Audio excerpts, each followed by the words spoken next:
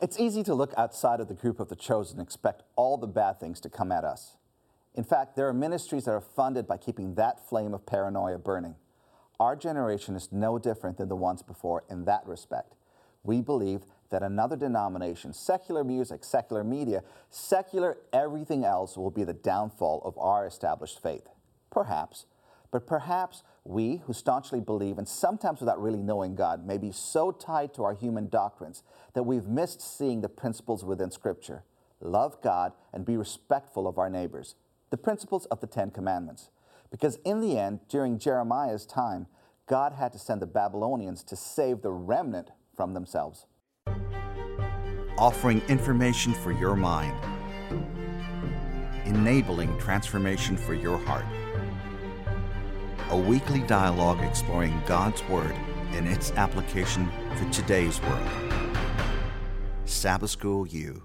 Welcome to this last study on the book of Jeremiah. My name is Falvo Fowler, and this is my last season of hosting Sabbath School U. It's been a blast. I'll still produce, I think, but this is my last time, and these three will be taking us, I'm hoping, in good places, but I'm going to ask them to introduce themselves. Hi, I'm Elroy, and I've been with the Sabbath School U team for a little while now. How long, actually? See if you can remember this. A few years, almost dating back to my college days. Yeah, back when we were producing Sabbath School U at Andrews. Mm-hmm. My name is Gati, and I don't know what to say about myself. I'm from Colombia. Not Maryland. No, Colombia, South America, the best country in the world. Oh, I'm sorry, can't say that. You just did. I'm Michael Martel, and I'm originally from New York, living here in Maryland, and I've been with Sabbath School U for about a little over 2 years now. Cool. Well, I'm glad you're all here. Elroy, since you're the elder statesman of Sabbath School U, in this panel at least, if you could read Scripture and pray for us, please. Okay. Reading Scripture, today's text is from Jeremiah 23, verse 5. I'll be reading from the New King James Version. And it says, "Behold, the days are coming, says the Lord, that I will raise to David a branch of righteousness. A king shall reign and prosper and execute judgment and righteousness in the earth." Father God, you are awesome. And for that, we want to study and learn a little bit more about you and the characters in the book that you inspired many others to write. So help us as we understand a little bit more about Jeremiah and his time, is our prayer in your name. Amen. Amen. You know, when we started off the study, and I've read the book of Jeremiah before, but there's something about a concentrated study where you're going through it. I was expecting to hear like a blues undertone music soundtrack to the whole thing of this is horrible. But as I started reading through it, there's this character of God that I've seen displayed and exemplified in so many parts of it. What do you see about the character of God in your study of Jeremiah through these 13 studies? When I look at the study here with Jeremiah, one of the things that pops out the most vividly to me in the character of God is his determination to save us.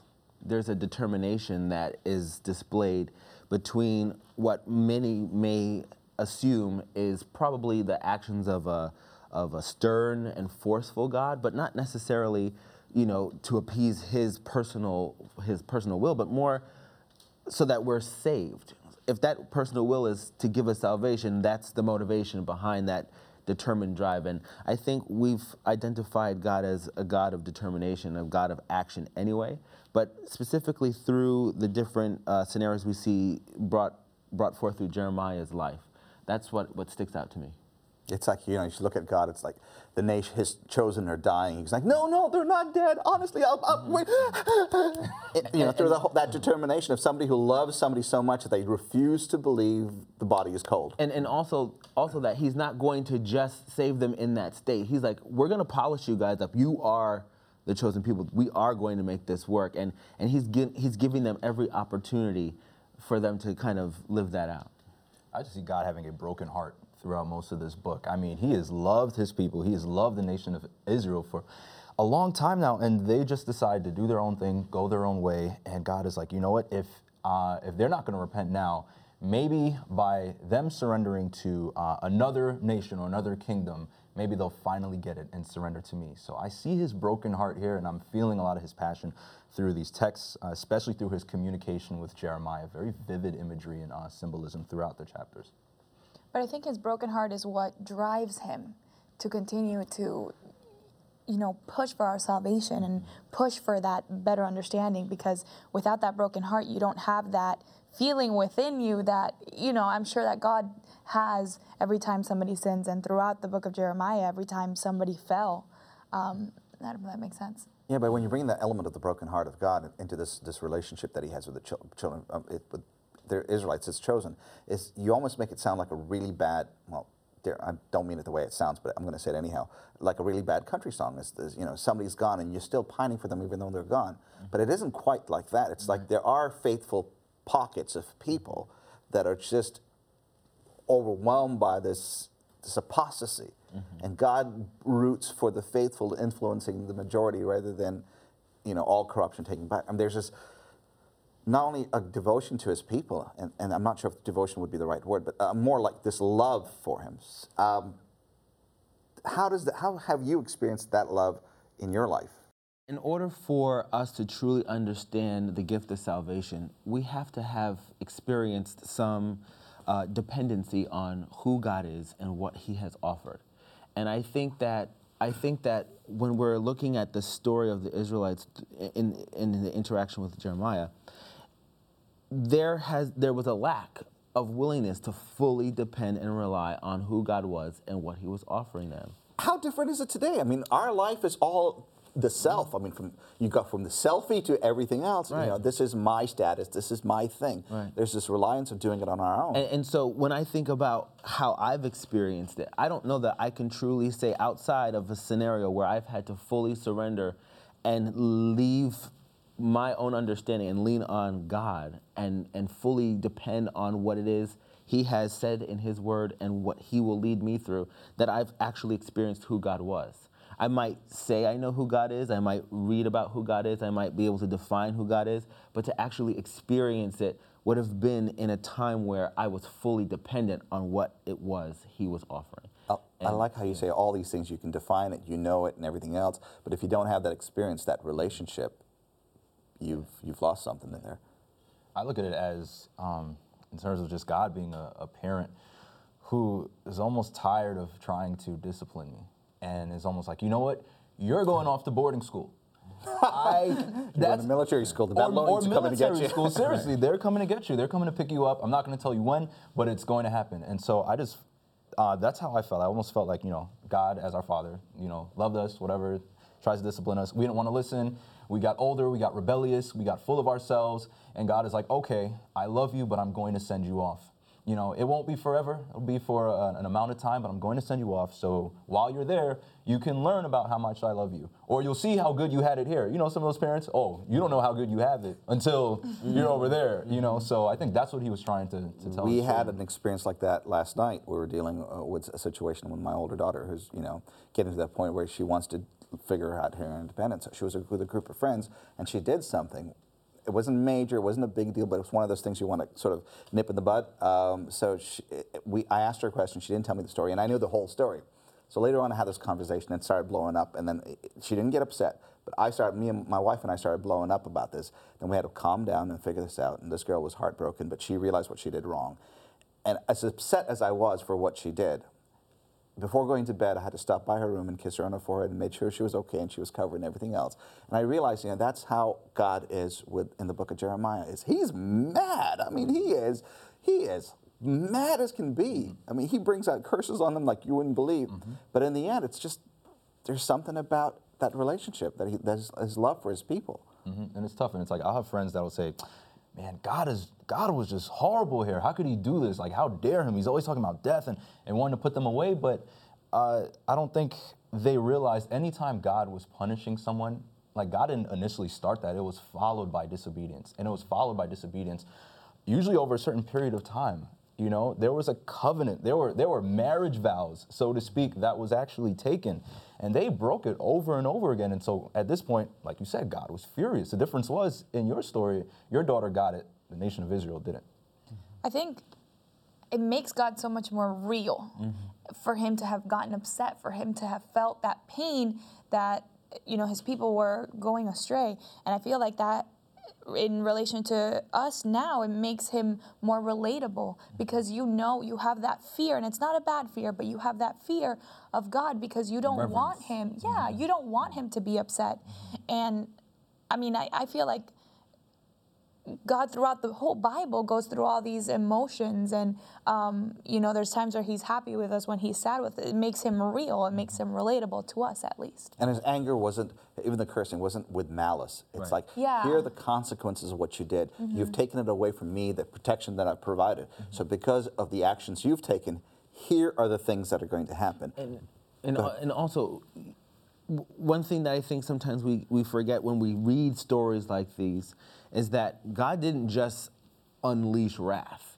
There was always an explanation. There was always a warning. There was always some sort of instruction that followed, or it's like he walked you through it. Talk about you know it. what I mean? And so if you're not keen on understanding what the purpose of that interaction is supposed to be, then you kind of miss the point. You miss the point of the entire experience. See, that's what I mean. It's easy to first look back at them, but we go through the same thing now. But if you look at the gods of the other religions, or the people, the idols that they chose to follow, those are, and from mythology and the stories that they've told us, they don't have a reason for their anger. They don't like something, they're just gone. They want something, they get it. And here's God from Scripture that tells you, here's what you did. Here's a consequence. Here's how I'm coming back to get you. This is what I put it. He explains it all and says, you took it out of my hands, but I'm still going to bring you back in. Right. It must have been tough, though, for Jeremiah to have to deal with all this. I mean, if you go back to, I think I was reading Jeremiah 12, he was kind of having this dialogue with God, and he was honest. I guess the title, the subheading to that was Jeremiah's question. And 12:1, quickly reading, it says, righteous are you, O Lord, when I plead with you, yet let me talk with you about your judgments. And he goes on, he says, why does the way of the wicked prosper? Why are those happy who deal so treacherously? And it's tough, but it wasn't just back then, you know, it's now as well. And those wicked that he's talking about aren't the ones that didn't believe in God. These are the ones that considered themselves the chosen. You know, because why are these people that get up there and preach like they know Scripture, why are they doing all these things on a personal level? Why are they, you know, micromanaging people for their own personal gain? Why are they doing these things, whether they're kings or the leadership? There's something that's being done, or even the local congregation. They were embedded. I mean, idolatry was embedded in their whole culture. They chose to bring it in, and yet they get up there and they sing, they do all these things. And he's going, why are these people getting better at whatever they're doing? Why are they getting more seemingly blessed? You would think they would have learned the commandments by now, right? I mean, especially the first one. I mean, you know, thou shalt have no other gods before me, if I'm not mistaken. And so I think that was one of the major issues in the book of Jeremiah as well. Jeremiah 10:1-5. Here we go. It tells you the major sins of the people was idolatry. What did that have to do with the culture? Because okay, they come out of Egypt. God gives them the 10 Commandments. The first part of the 10 Commandments about your relationship with God. Why was that part important, that relationship with God? I think it was an acknowledgement of realizing where their help came from. You know, it was a constant reminder of realizing that God was the one who, like you said, brought them out of Egypt. God was the one who had promised that he would make them a nation, would carry them to the promised land. So is that a corporate relationship, as in we all come together and we say, yes, Lord, good job, thank you very much, we're going now? Or is it more of was the first part of the 10 Commandments more of a personal development? Well, and see, how do you see that? Well, I think that's why it goes back to fully understanding what it is that God would have you do. Because, you know, we can hear the direction that God is leading. We can receive that instruction from church leadership, from even Scripture. But until you have that personal relationship with God, you don't know how those items are to take effect in your life. And until you know what your personal responsibilities are within that relationship, I'm not sure how you're ever going to fully be able to understand how to even accept the gift of salvation. Because it's really up to us to accept that gift that's already been handed to us. And so if we don't know how to accept it, I'm pretty sure we don't know what it is we're supposed to be living out. So we can know it, and we can know the things about it, but unless we experience it, what brings it down to a personal relationship, you've got textbook. Right. Right. And it's that corporate relationship. It's not a personal relationship. But I mean, a lot of times we'll blame the people, but what about the kings as well? I mean, you know, you're a nation, you're going to follow your king. I think that may have been one of the issues with God even wanting to have a king in the first place. But you got to keep in mind, all those people believe those kings were selected and appointed by God. So when the king did something, they figured, well, this must be the appointment of God. I mean, that makes no sense when you had the Mosaic law there, you know, I don't understand. Because think about it, if you're there and your leadership chooses to do something that they want to do, regardless of what is biblically correct, whatever the principles are, they want to do their own thing. And they stand there and say, well, you know, we've been appointed by God. Most people that don't have a better understanding of life beyond what they're told to do will follow blindly. The ones that do are usually cut off. And this is a part And of the problem. I literally mean cut off. Yeah, this is the part of the problem, though.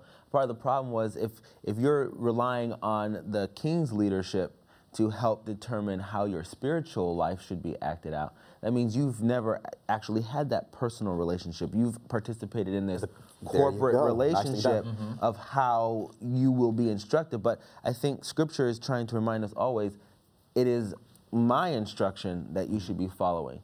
And if you see even your leadership veering off, you have guidelines. You have the word of the Lord to help guide you in that way. And we can blame others for misguiding us, but I think once you've taken that step to have that personal relationship, it gets harder and harder to blame someone else.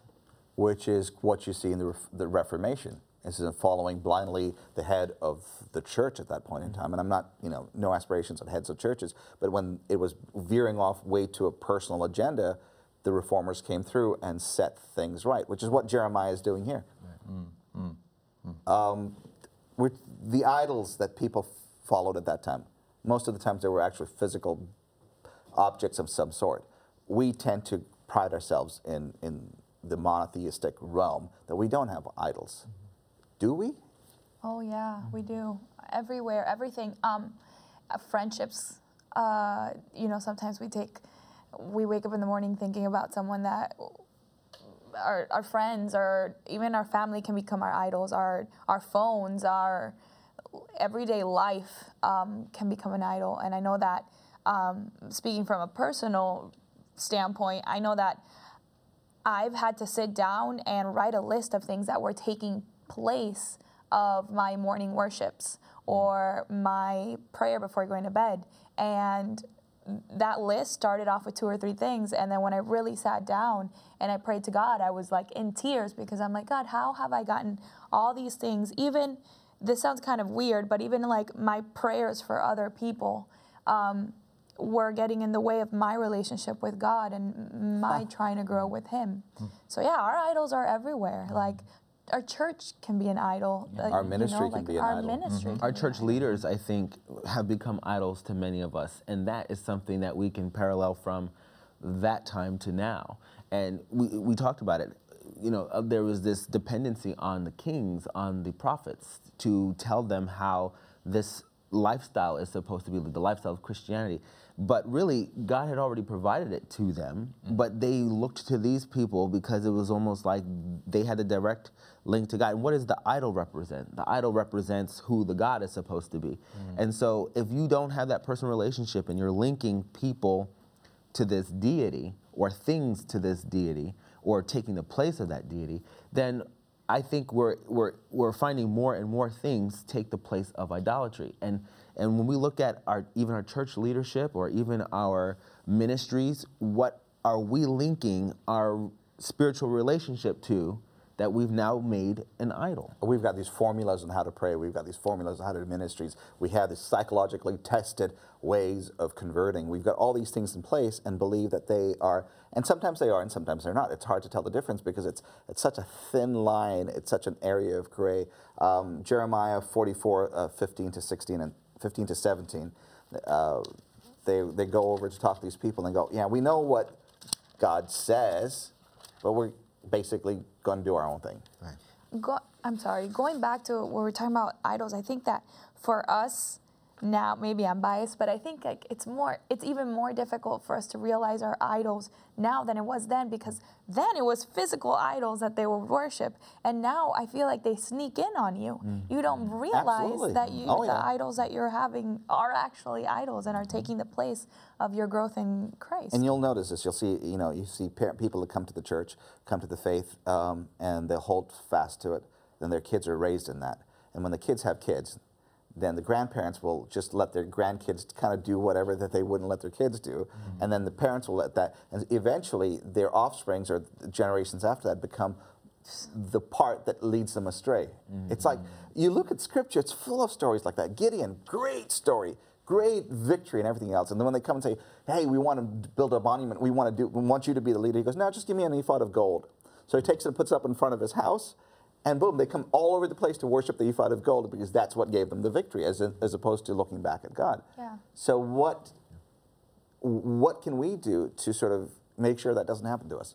I think it's being very careful of how we establish man-made doctrines, and sometimes setting man-made doctrines as idols and statues in our own home and our own beliefs, and remembering where our That's really hard, because man-made doctrines and whatever else, we find biblical passages to justify what back we them just up. pushed out. It's hard, And if we don't, we'll find other things to put together to say, okay, in the beginning, Jesus died. Yeah. Like, okay, now there it is. That's what we need. I think it does. Yea, though I walk through the valley, somewhere in the middle. It does come back to the personal aspect of things, because I think that there's a laziness that occurs spiritually. I think a person encounters probably time to time throughout their spiritual walk, but when you become lackadaisical with your interaction with spirituality, you kind of want something to take the place of your personal responsibility. And then when you find that thing, it's easy to feel comfortable saying, okay, I may not be doing this, and this, but I have this, and that takes care of that. So I should be good. Because symbolically, we've achieved what we think needs to have been achieved, but nothing's happening in here. That experience, that Right. personal relationship. It's like if you're in a marriage and you go through, okay, I'll get the roses on Friday before the Sabbath. I did. Oh, did you? I'm not using Elroy as an example for this. But I get the roses on Friday for the Sabbath. I'll kneel in the morning. I'll kneel in the afternoon. We'll have this prayer. And then during the rest of the time, I'm not communicating. There's no sharing of my life. There is no involvement of, hey, how do I do this? There's that disconnect. I mean, I can follow step 1, step 2, step 3, but if there's no other parts of it, the sharing of life experiences, you've got a very, very sterile relationship. Yeah. That's a really good example, and I feel like that kind of defines our pact with God, like The covenant. the covenant, yeah. When you have this relationship with God, and when you are filled with His Spirit, and you know what you're doing, the covenant just becomes easy. Like the following His commandments just becomes second nature, and I think that's something that we forget. That it's not hard. It's not hard to get those roses on a Friday night. It's not hard to, do this and that. But it can just become so easy if you just have that relationship. You won't have to try. It's not like, oh, I have to remember to do this and this and this. It'll just happen. Maybe a silly analogy is like maybe, I don't know, like a long distance relationship or any relationship where you don't have consistent interaction with a person physically. It's like, okay, you start writing the letters, and then maybe they send you an object, like an object, like a watch or a photo book, and this now becomes the representation of that relationship. And so, like, every night before bed, you look at the photo book, or you kind of just. They send you a little Statue of Liberty because they're from New York, and you want to just hold it and look at it for a little bit. This now is how you dote on that love, that relationship. I know people that have been in relationships like that, and then finally 6 months later, they actually meet the person like, wait, that's not the image I had of you. Or the moment something goes wrong, it all goes to the trash. Right. You see what I'm saying? And so are we doing this because we don't know how to interact with who God is? Do we say the Bible is that thing? Do we say my ministry is that thing? Or is that thing that we're using to kind of cultivate the absence of a physical relationship? Those are the kind of things I kind of think of when we think about how easily idols can slip into our life and that's probably why phones and social media kind of takes the place. You don't have that interaction with friends. So this is now the face of how that happens. So your conversations are usually like 150 characters or less. So when you meet face to face, you're like, You're talking too much. yeah. Emojis get the job done now. It's no longer words. It's like little characters that come up there and say, okay, that's how I feel. There's a because whole I cannot tell you how I feel. Exactly. So you fast forward to the time of Christ. What are the similarities that you see between Jeremiah and Jesus? Man. Sorry, I was going to say Jeremiah was unpopular in his own hometown, and Christ talked about it. I mean, grew up there, had a message to tell the people. It was against what they were currently doing, and they wanted to kill him for sharing the good news, which seemed like bad news at the time, but essentially was good news in the long run. So I just saw this guy that had extreme love for his people. Christ loved his people, wanted to save them. And they wanted to kill both of them. So tough crowd. I also think there's this semblance of a personal mourning that they had to kind of almost hold within so that they can still be effective. And I imagine that's an intense weight and burden to have placed on you to say, okay, this is the message that you have to share. It's not going to be popular. People are not going to want to hear it. But through it all, I need you to be that face. I need you to be that representation. And so that's really a hard one. It's easier to preach to non-believers and tell them all of this, but to go to your own kind. I mean, and when you look at it, that's what Jesus was doing.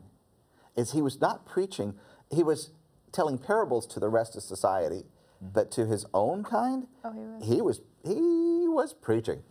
But that's a scary thing. I mean, if you look back on one of the previous lessons that we did that talked about crisis, one of the scariest things for them was they were going through a crisis and they didn't even know it.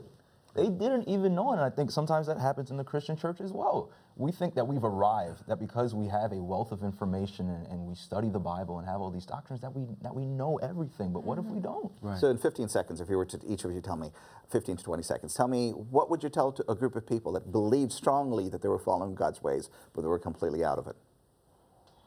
I'm broken. Besides repent. I'm broken just as much as you are, and we need help. We need to constantly turn back to God.